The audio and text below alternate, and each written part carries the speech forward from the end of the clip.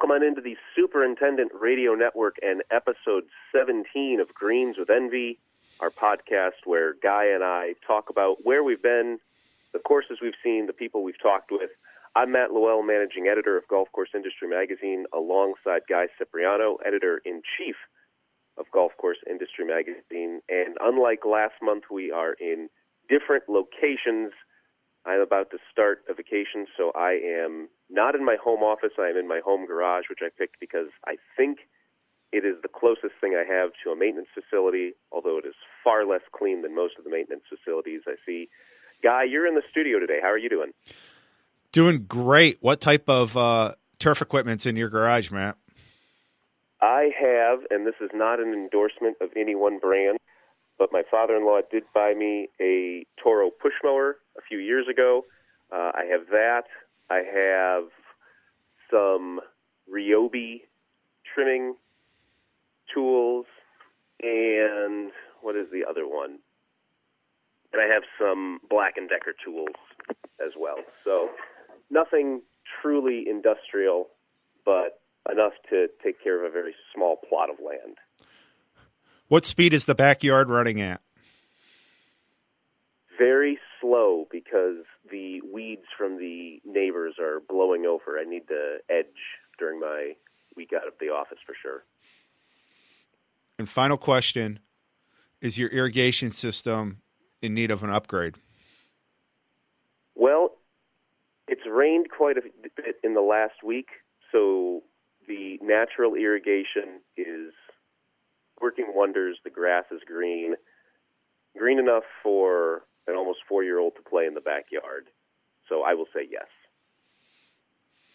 Yeah, we were fairly dry up until recently here in Northeast Ohio. It was a dry end of the spring and a dry start of the summer, and the golf courses are playing firm, and it's been a lot of fun playing golf around here. And you've played quite a bit recently. We have 4 items on the docket today. 3 of them are yours, and the first one is a truly, not unprecedented obviously, but a truly jaw-dropping event. You were called into service on Monday for a charity event, but you got the call probably, about 12 or maybe even 10 hours ahead of time for a 100-hole charity event. And we've talked a little bit about this, but I don't know many details, so I'm going to get out of the way and let you tell me and let you tell everybody listening about the logistics of playing 100 holes, how long it took, why you did it, who you were with. I'm really curious about this. So we'll get into the amazing conversation I had a little bit later in the podcast, but in the midst of that conversation, which was on Sunday evening, my phone beeped multiple times, and it turns out it was our publisher, Dave Zai, calling me, and he needed something for me pretty fast. Our company, GIE Media, had a 2-man team in a Monday outing at Elyria Country Club here in Northeast Ohio that benefits the Orange Effect Foundation, and the president of our company wasn't able to make it, and they needed a backup, so the president of our company, Chris Foster, and our publisher, Dave Zai, were going to play as this 2-person team. They needed the second person, and they called me, and I happened to be on a golf course having an amazing conversation, and this was probably around 7 p.m. on a Sunday night, and I needed to be at Elyria Country Club at 6:30 a.m. on a Monday morning for a 7 a.m. tee-off for a 100-hole outing benefiting the Orange Effect Foundation, which ensures children with speech disorders receive speech therapy and technology. And this wasn't your typical Monday morning shotgun outing. This was 100 holes, so it was Monday morning, afternoon, and a lot of the evening. And yeah, so I didn't have a lot of notice to get ready for it, but thankfully I keep my body and mind in decent shape, and thankfully, I'm able to go away and do things on a whim because you do a good job of holding things down with Golf Course Industry. So yeah, just didn't even really have time to mentally think about what was going to happen that day. And luckily, like I said, I felt physically prepared, and yeah, we went and played 100 holes on an amazing William Flynn designed golf course that is spectacularly maintained by Superintendent Patrick Rogers and team, and it was a day that I'll certainly never forget. Prior to that event, what was the most number of holes you had played in a single day? Had you done a Centennial, or what was your high before that? No, I believe my high before that was in high school. When I was a teenager, I think my father and I played, I think it was 63 holes in a day at Lone Pine Country Club in Washington County, Pennsylvania, which was a course that we played a lot when I was growing up. And 100 is a lot of golf. It sounds like it exactly is. I mean, that's something that not a lot of people get the opportunity to do, and you have to have a lot of things working in your favor to complete 100 holes in one day. You need a lot of daylight. Well, this was contested on June 22nd, which was the second day of summer, which was close to being the longest daylight we have available here in Northeast Ohio. It was a limited field. I think there were only a dozen teams, so you weren't waiting on anyone the entire day. You need a golf course that makes itself available for that. And fortunately, Elyria Country Club supports this outing and allows the organizers and the Orange Effect Foundation to use the golf course. So you need an understanding club. You need an understanding golf course maintenance team. And the team at Elyria Country Club, led by Superintendent Patrick Rogers, did a great job in the morning of balancing what they had to do with people trying to rush through the golf course. So you need a lot of things working in your favor to pull off 100 holes. It's not really something you can just wake up one day and do without any advanced planning. But, I mean, to me, the key is the daylight and the golf course that doesn't have many players on it. I suppose if you were farther north, if you were in, say, Alaska or somewhere where they had even longer daylight, you could squeeze in more holes. I'm curious how you felt after playing 100 holes physically, but before we get into that, how many holes of golf do you think you could play in one day if, as you said, everything was just laid out perfectly like it was earlier this week for you? I think I could do more than 100, Matt. I do yoga and core work 25 to 30 minutes every day. As you know, I run and bike frequently. I play a decent amount of golf and go to the range often. My body doesn't feel what my age is. I eat fairly healthy. I try to stretch a lot when we're here in the office. And honestly, like if I had an entire golf course to myself and a golf cart, nobody else on there, and went from sunrise to darkness here in Northeast Ohio, which would be about, I don't know, maybe you could start at 5:45 a.m. and play till about 9:30 p.m. this time of year. We teed off at this outing at 7 a.m. and got done at 9:09 a.m. But if it was just me and I had the entire day, I think I could probably get in 126 holes, maybe even more than that. If it, like I said, if it was just myself and there's no grinding out putts or keeping a specific score, I think I can go much more than 100. Do you think you could go over 200? That might be everything was absolutely right. That would be interesting. That would be a stretch. I mean, who's going to have a golf course to themselves during the perfect time of year to do it, right? Like that's probably the biggest impossibility, is having that course availability. I don't have my own golf course, and I don't think I'll ever have my own golf course. So to me, that would be the toughest part, would be the getting the course availability. But no, my body felt fine. I didn't feel any pain the next day. I played golf 9 holes 2 days later and felt fine. I worked out the next morning. I would say that the toughest thing was our fifth 18, which put us at 90 holes, was our best 18. It was a 2-person scramble. And those last 10 holes after we shot our best round of the day, they were a bit tough to get up for and just get mentally into, because you weren't playing 18 and it was only going to be a 10-hole score for that round. So to me, that was the biggest mental challenge of the day. I had a little bit of left forearm soreness, but the back felt fine, which, when I played a lot of golf as a teenager, the back would sometimes go, but that's been strengthened, I think, because of a lot of the core work and yoga and stretching that I do. So, I'm sure I know there are people in way better physical condition than I am, but I felt fine. I mean, we were taking a cart. It's not like we were walking. The temperatures, it got it rained during the morning, but it was, and the rain kind of made things cooler. But when we got to about 3 p.m., it got pretty sticky. And Elyria Country Club has some holes that border the Black River, so it could be that humid type situation. And it was a fabulous golf course. We haven't got into the golf course yet, Matt, and my impressions of it. And we will in a sec. I just want to double check. So 200 would be a stretch. So it's safe to say 300 or 400 is out of the realm of possibility right now for you, right? I'm not sure. I don't know if anyone could pull off that much in the type of daylight that we have in Northeast Ohio. I would say, and this isn't to brag or anything, but I hit the ball fairly straight. My nickname is Boring Golf Guy around the office, so I don't have to search long for balls that often.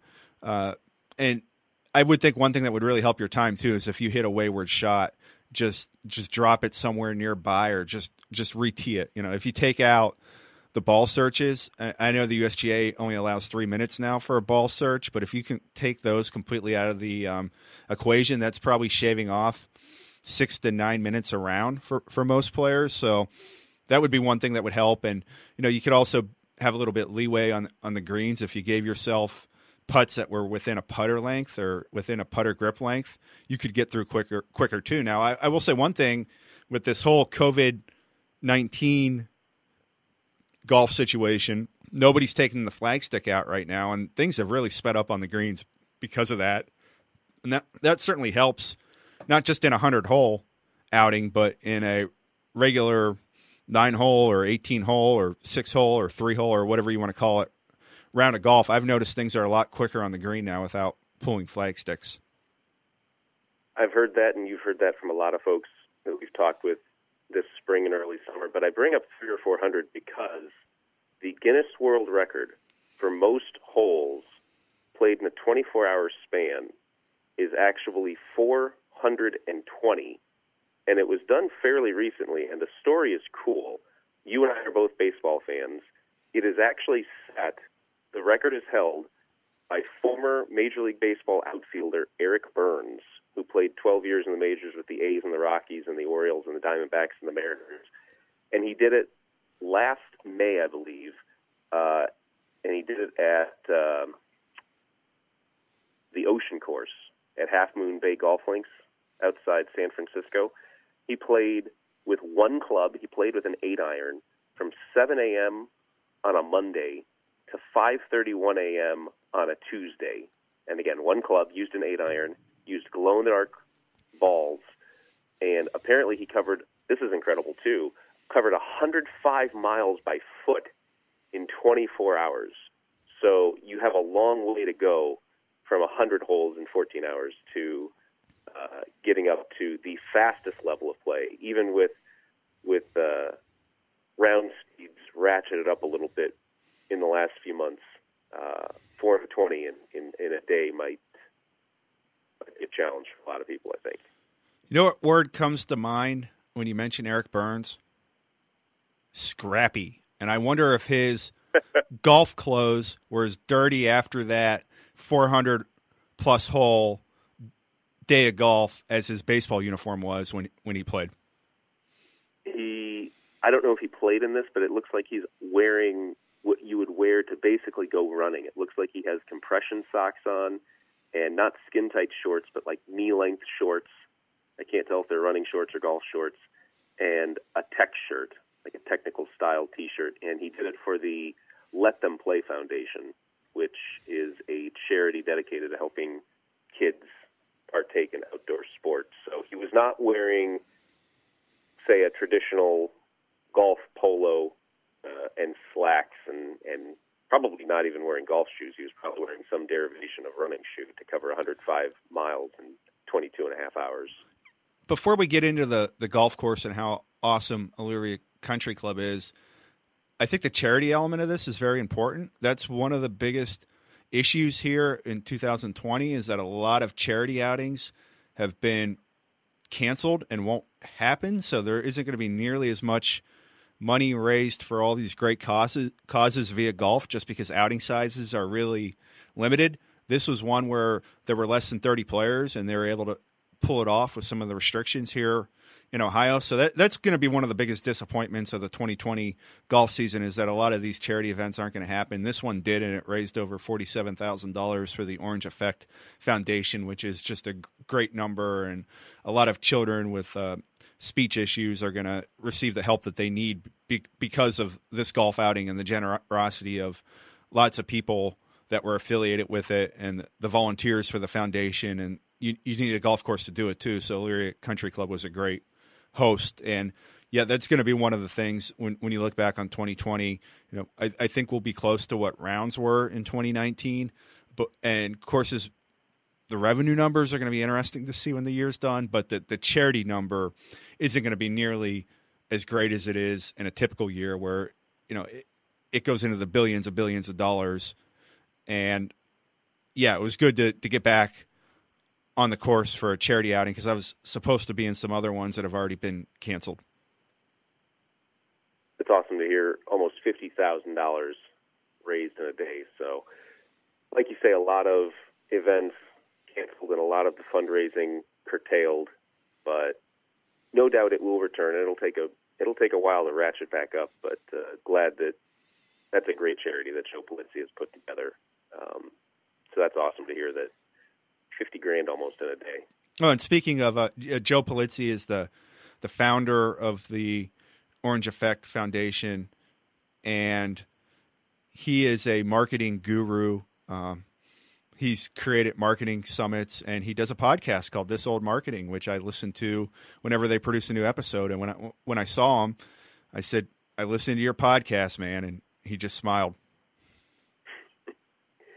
Now, getting into the course itself, you've raved about it here just in little bits and pieces while we've talked about other stuff. Let's get into the course itself because it's a great course, and you saw it a lot more than you normally would. You saw it 5.5 times more than you normally would. What were your impressions overall of Elyria Country Club? Yeah, I had never been to Elyria Country Club, despite living in Northeast Ohio for over 6 years now. It's on the far west side of Cleveland. Elyria is a former industrial heavyweight city that has lost a lot of that industry, especially in car manufacturing and car parts. But the country club's still there. It's a fabulous William Flynn design. The club was established in 1905. It was a 9-hole course. It was started by the Worthington Ball Company of Elyria, which was acquired a golf ball line from Hunt Manufacturing of Massachusetts that included the Haskell patent, which, do you know what the Haskell ball was, Matt? I've heard of it. Well, it was created by Coburn Haskell of Cleveland, and it was the first 3-piece rubber golf ball, and it replaced the Gutta Percha ball. So the Worthington Ball Company founded the country club in 1905. They expanded, they purchased some land along the Black River in the 1920s, and William Flynn expanded the course to 18 holes in 1926, and it's just a fabulous piece of land. It has some rolling topography, which isn't common for the west side of Cleveland. The west side of Cleveland is tabletop flat in most cases. It has multiple holes that play along the Black River, so there's a natural feel to it. There aren't any houses on the golf course. The whole lengths are fascinating. The par fives are as strong as maybe any set of par fives I've ever played. They go up and down, and they have some tight spots, but they have chances to go for the green in 2, and there's some trouble and gullies and creeks that go through them. Real strategic par fives, which were just fabulously fun to play. The par fours range and yardage, and I think it was kind of cool that 5 of the par fours were under 400 yards, and some of them you really could get close to the green, but there was some risk if you got close to the green. And the turf conditions produced by Patrick Rogers and his team were fabulous. I mean, the course had some bounce, and I would think that it plays pretty close to the way that William Flynn intended it to play when he designed it in the mid-1920s. Yeah, almost a century ago now. That sounds incredible. Were there things that you picked up on? I mean, there have to be, but I guess what things did you pick up on the second time through, the third time through, the fourth time through, the fifth time through that maybe you wouldn't have noticed had you played only 18 holes? You kind of felt like a machine after the first 18. The first 18, you were out there and getting a sense of the golf course. And like I said, I had never been there. You were getting your body warmed up for it. You know, like I said, I didn't have weeks or months or even days to prepare for this thing. So I almost compare it to like playing football. Like the first 18, you felt like you were that blocking fullback, kind of clearing the way for the rest of the day. And I picked up on a lot of the shot angles and really how to set drives up to play the second shots that you need it to in a lot of the on a lot of the holes. So that, to me, it was real fun. And I would say that the golf course got more enjoyable each round. And that's the sign of a great golf course in my mind. And hopefully I get a chance to go back there soon. I don't belong to a private club because we have so many good public golf courses here in Northeast Ohio, and we travel a lot. But, you know, I have to admit, the day after the outing, I just kind of clicked on the membership page on the website just out of curiosity and daydreaming. It really is a fabulous golf course. And if I was going to play a golf course every day or, you know, 4 times a week, that would be the type of place I would want to play my golf at. And it really felt like you're stepping back in time too, which is what I really like. And yeah, I can't say enough great things about the golf course and Superintendent Patrick Rogers and his team. And, you know, that's not easy for a golf course maintenance team to have a course ready for a 7 a.m. Monday outing with, you know, a lot of people that aren't members, but they were very gracious. You know, some of the people on the crew were asking us what we were up to, and then when we told them we were playing 100 holes, you know, they had a lot of questions about that. And you know, I would say, you know, Dave Zai, our publisher, and myself have both worked golf course maintenance in the past.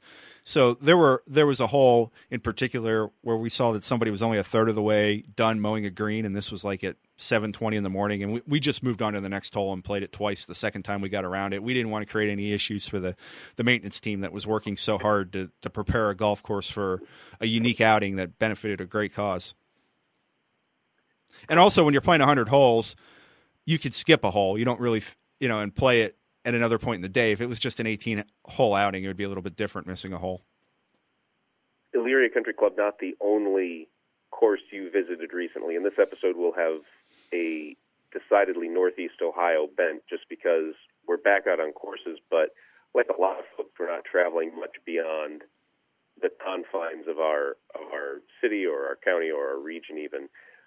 You went to Clearview Golf Club, which is a pretty important golf club in probably the last 75 to 80 years of history of golf. Maybe some listeners have heard of it. It's in the Canton area, a little south of Ohio, or about an hour south of Cleveland. And if folks aren't familiar with it, why should they know Clearview Golf Club? Yeah, so we talked about the amazing conversation at the historical place. We alluded to it earlier here in the podcast. Well, I was at Clearview Golf Club when I got the call from our publisher, Dave Zai, asking me to play in this 100-hole outing. And I feel bad. Like I said, I've lived here for over 6 years, and I'd never been to Clearview Golf Club until this recent visit. And how it all played out for me was it happened on Father's Day, and I was playing in a Father's Day outing with some of my golf league friends at a golf course called The Quarry in Canton, which is a golf course that is built on an old mining site, and it's one of the most played public courses in Northeast Ohio. And we got done around 5 p.m. on that Sunday, and I'm like, I'm really close to Clearview Golf Club. I have to go there. I'm going to go there and walk 9. Like I said, I feel awful because I'd never been there before, and I pull into the parking lot, and you just feel the sense of history. They have signs saying America's Course this way. And I pull in, and there were two women working outside the pro shop. They didn't have the pro shop open. They're really taking the COVID-19 protocols super seriously at Clearview, which was good to see. And there was a woman on a golf cart and then another woman on a golf cart. And the one woman was talking on the phone, and I didn't realize that she was talking on the phone, but I had met her once.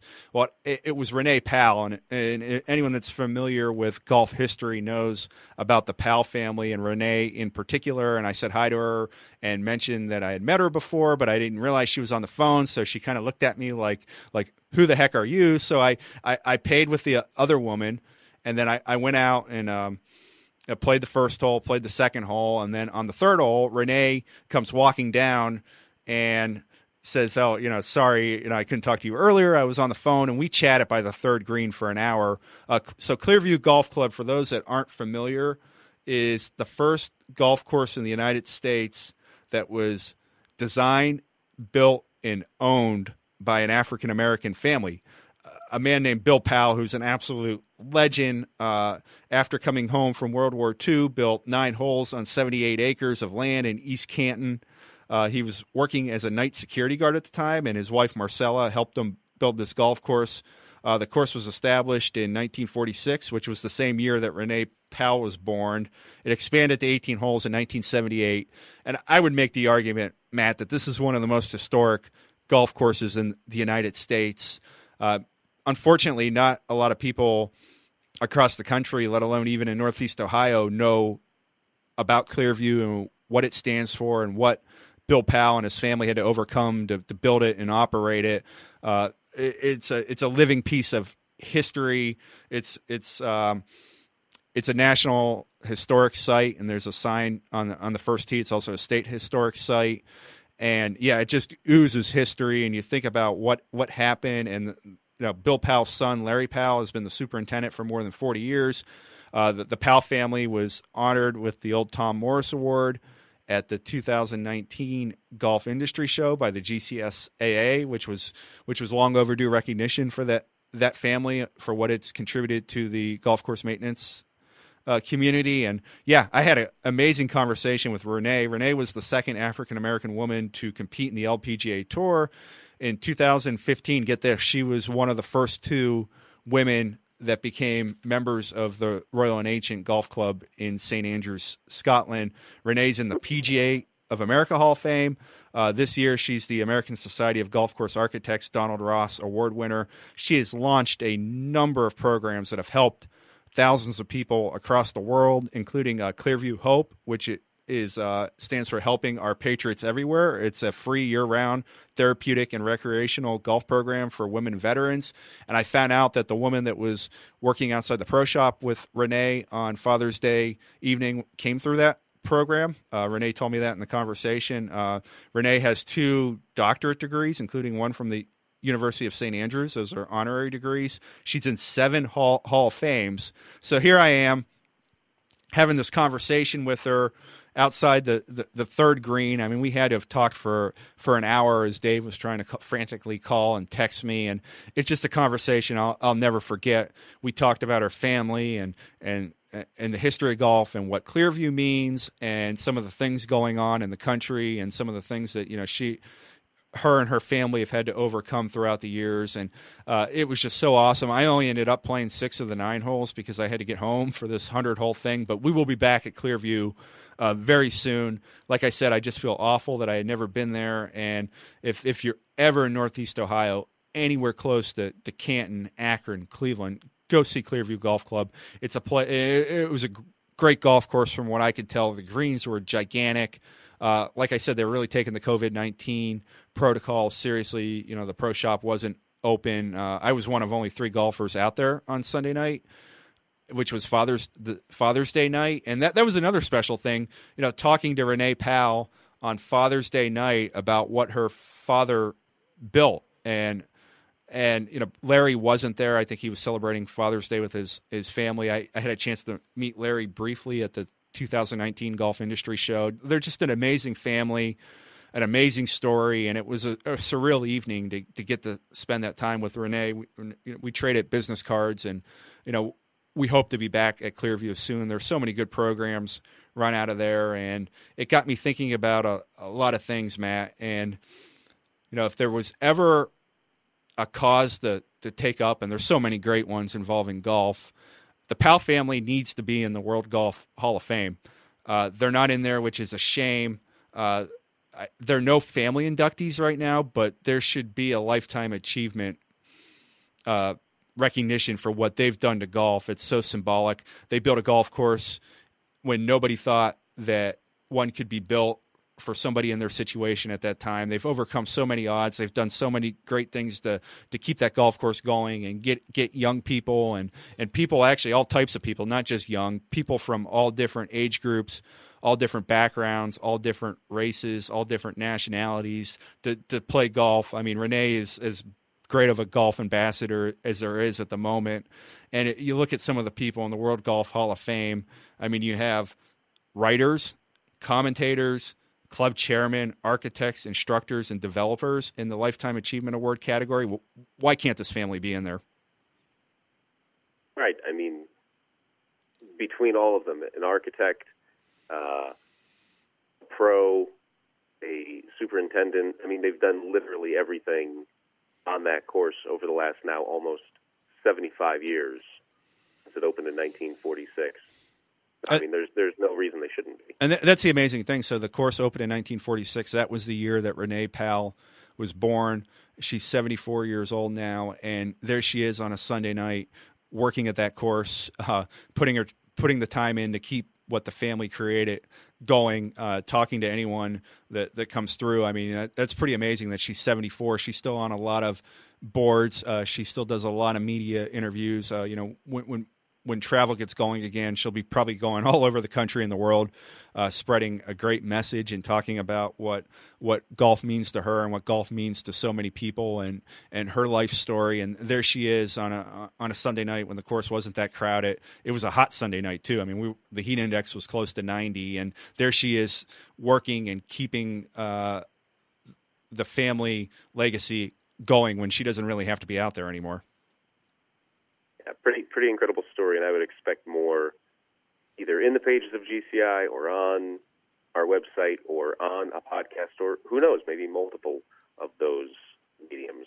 But definitely a story that deserves to be told more frequently and more widely than it is right now. Yeah, and Renee and I were just talking as two people that love golf. I mean, I didn't have the recorder on. I wasn't taking any notes. I think once she came out and greeted me by the third green, I'd met her, I think, twice before, but I'm pretty sure she didn't recall who I was, or, I had explained to her what Golf Course Industry does. Larry's been quoted in our magazine a few times, and I know that they get the magazine, but, we were just talking as two people that were passionate about golf, and we were talking about some of the things, that her family did, and we were talking about things that were going on in the country at the moment. And, Renee's going to keep going. She's going to keep spreading a great story and a great message, and she's going to do everything she can, even at 74 years old, to promote the game of golf. And, Larry's still the superintendent there. So that's a family that just has no stop in it. And like I said, their story's been told, and it needs to be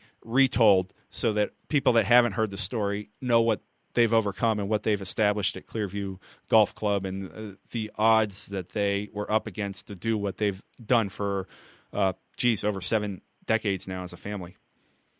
I didn't hit as many courses in the last few weeks as you did, but I did get to one, and like Clearview, designed by somebody who had not previously designed an 18-hole course, Boulder Creek Golf Club, which some folks may remember from about 15 or 18 years ago when it opened up. It was described as, or is ranked actually, as one of the top 10 new courses in the country. It's in Streetsboro, Ohio, which is south and a little bit of east of downtown Cleveland. Now, you've been there in the past, right?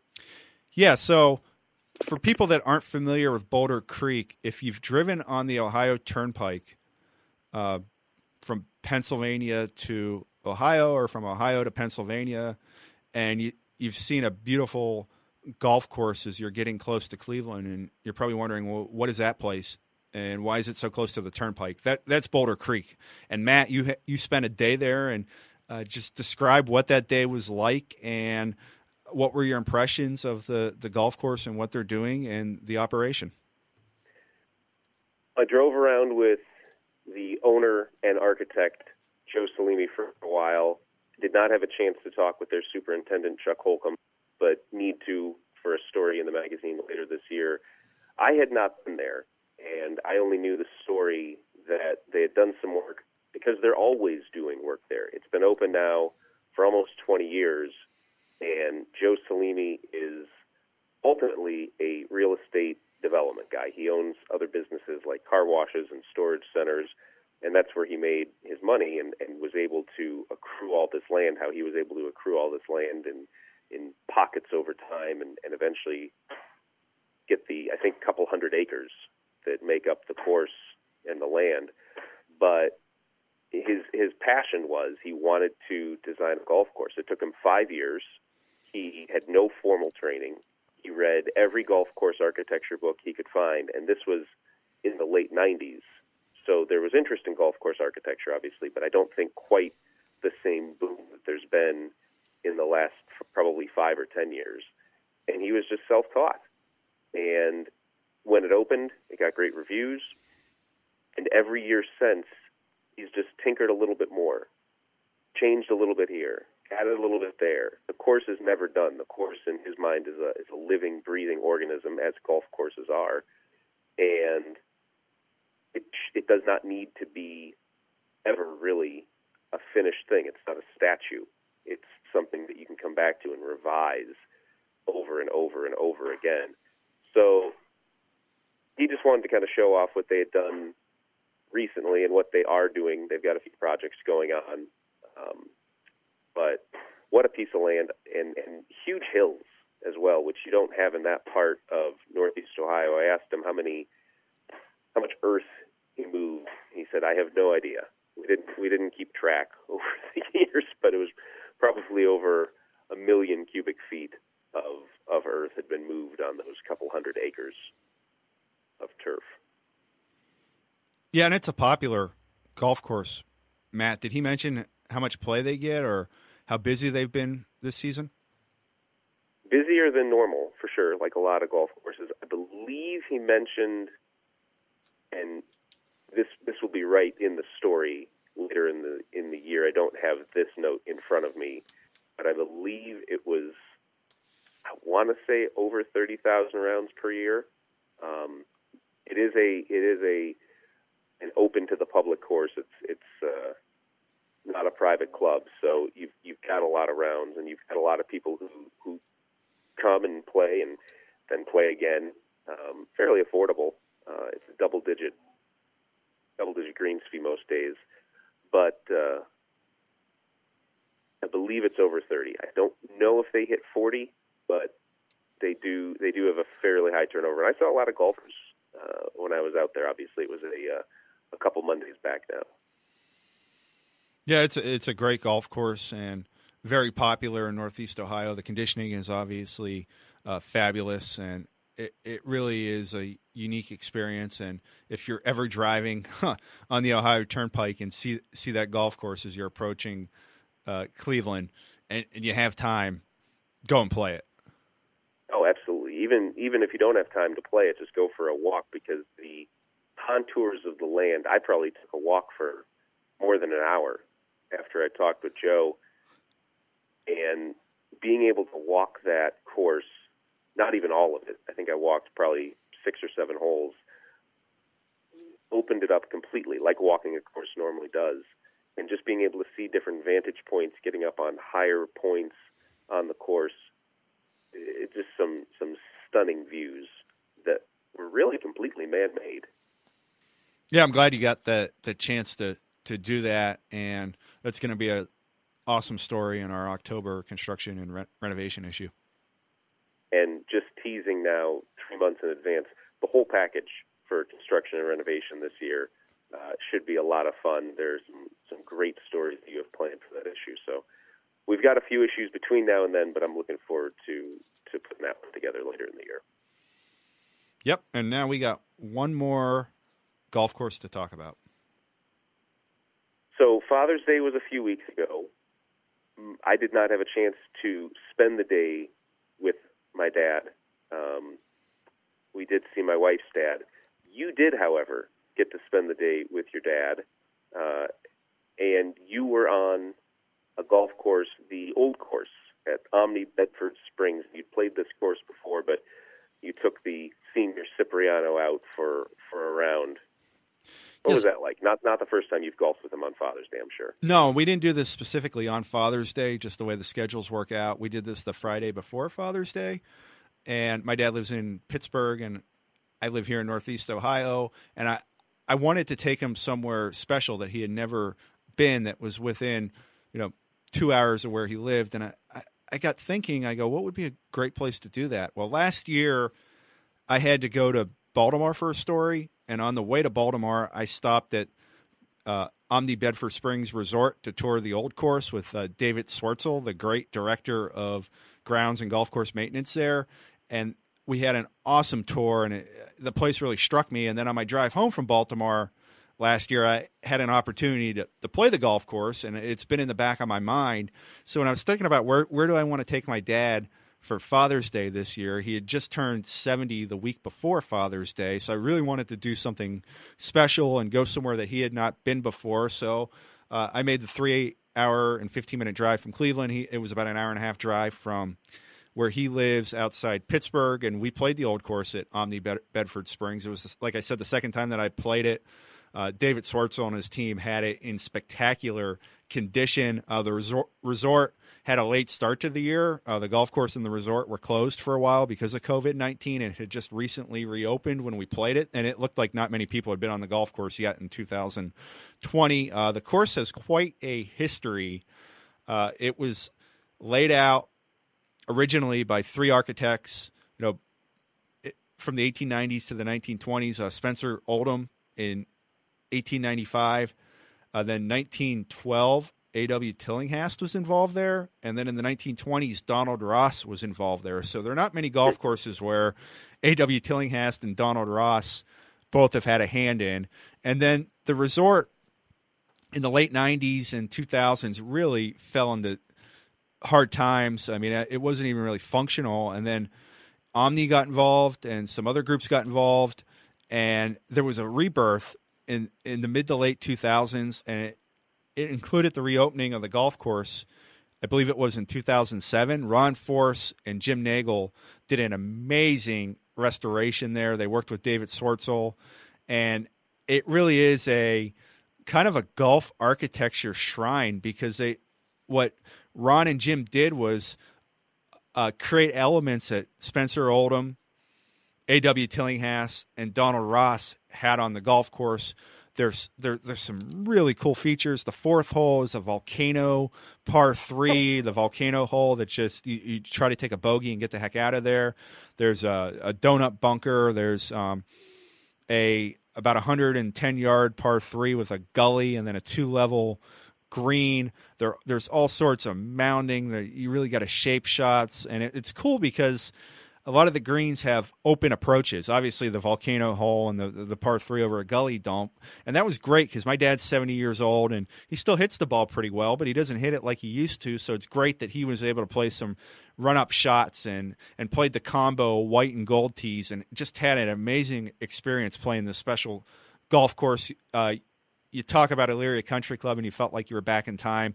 You even feel like you're further back in time when playing the old course at Omni Bedford Springs. And, the resort is right there, and there are all these springs, right? Like all these different types of healing springs, and they're along hiking trails. And we had a wonderful dinner afterwards at the clubhouse patio. And you know what the name of the restaurant is at the clubhouse? Tilly's, named after A.W. Tillinghast. And it was just one of those days that you never forget. And you can tell that my dad was really enjoying it, and that's what it was all about. I mean, I had a blast. I mean, I did it in one day and basically drove close to 7 hours to play 18 holes of golf in one day with my father, which was well worth it. I would do it again.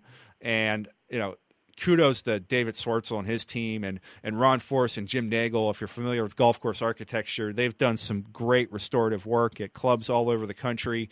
And this is one of the projects that they take tremendous amount of pride in. And it just really, really special place. And I would say that if your father is getting up there in age and you want to do something special for Father's Day, kind of think outside the box in the future. Do something that he's never done before. And this was something where, it was just sad afterwards, leaving. He drove back to his home in Western Pennsylvania, and I drove back to Northeast Ohio. If you're not familiar with Bedford Springs, it's off the Pennsylvania Turnpike. Between Pittsburgh and Harrisburg is the best way to describe it. So if you're ever driving from Pittsburgh to Philadelphia or Philadelphia to Pittsburgh and have a chance to play golf, that would be a great place to stop off and do it, because it's a special, special piece of land with a tremendous history. Matt, what did your daughter do for you for Father's Day? I was allowed to sleep in, and I got a few cards, which was very nice, and I got some very nice hugs. But she's almost 4. So as long as I get hugs and I'm not told no repeatedly over the course of the day, that's a win, I think, in my book, because 3 is the most challenging age, I think, of any age. Yeah, I definitely did not. Yeah, I definitely did not take her out for even a couple holes of putt-putt, let alone 18 holes on the course. Nope, there'll be plenty of time for that, and hopefully she can get a golf club in her hand eventually, and hopefully she enjoys it and does it for the rest of her life. And boy, you already have a cool bag that you could give to her if she does take up golf. I do have a little Sunday bag from the Cradle at Pinehurst that I picked up last year, and it's green, which is not her favorite color. It's my favorite color, but maybe she could use that for her early playing days. She currently has a plastic pineapple-shaped bag with a few clubs in it that she got at Target last year, and she enjoys playing with the little plastic clubs in the backyard. But I think she's also even more of a left-hander than I am, so these right-handed clubs don't really do her any good. You see her just wielding it in her left arm, her left hand, and her left arm just flailing. And I'm thinking, well, we'll get you left-handed clubs at some point. Yep, here we are talking about you trying to get your daughter involved in golf, and me playing with my father for Father's Day, and the Pal family. And that's one of the many amazing things about golf, is that it's a generational sport, and it brings fathers and daughters and fathers and sons and mothers and daughters and mothers and sons together, probably unlike any activity. I think so, because it's so participatory, and anybody can do it for the most part. Yep. So hopefully here in we're moving into July, and I'm sure Matt and I will be on the courses in some capacity in Northeast Ohio.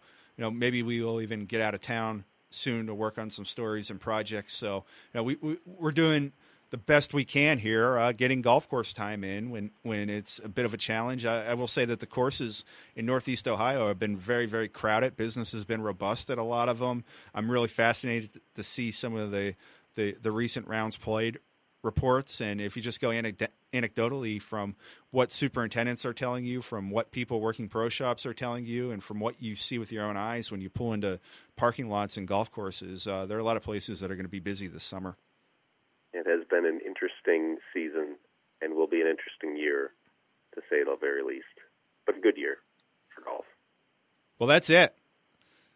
We've been to some other courses in the last few weeks, and I'm sure we can talk about some of those later as the summer progresses. But that's it, Matt, unless you have something that you want to add or plug here.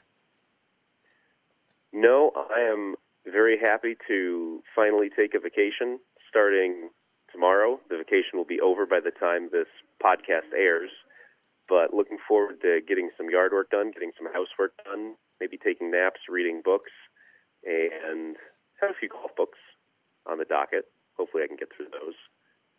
But should be a good time, and I will see you at the end of it. Yeah, enjoy your vacation. It's certainly well-deserved. And thanks to everybody for listening. You can find us all over the place. We're on all the popular podcast channels. You can find us at GCI Magazine on Twitter. We have the Golf Course Industry Facebook page, www.golfcourseindustry.com for all your content needs. You can download each issue for free. You can subscribe to the digital issue for free. You can get our Fast and Firm e-newsletter for free. Where else can people find us, Matt? On Twitter at GCI Magazine. Yep. You are GCI Magazine guy. I'm Matt Lowell. We do some local radio segments here in Northeast Ohio. We're out on the courses a lot. We're not tough to find. No. And in fact, here on the Superintendent Radio Network, next week, another episode of Off the Course. Have a good one planned there. Beyond the Page in 2 weeks, looking a little deeper at some of the stories in the July issue and the Carts cover package. And in 3 weeks, Guy will be back with another episode of Tartan Talks with a member of the ASGCA. Yeah, thanks for listening, everyone, and get outside and enjoy some golf. For Guy Cipriano, I'm Matt Lowell. You've been listening to Greens with Envy on the Superintendent Radio Network.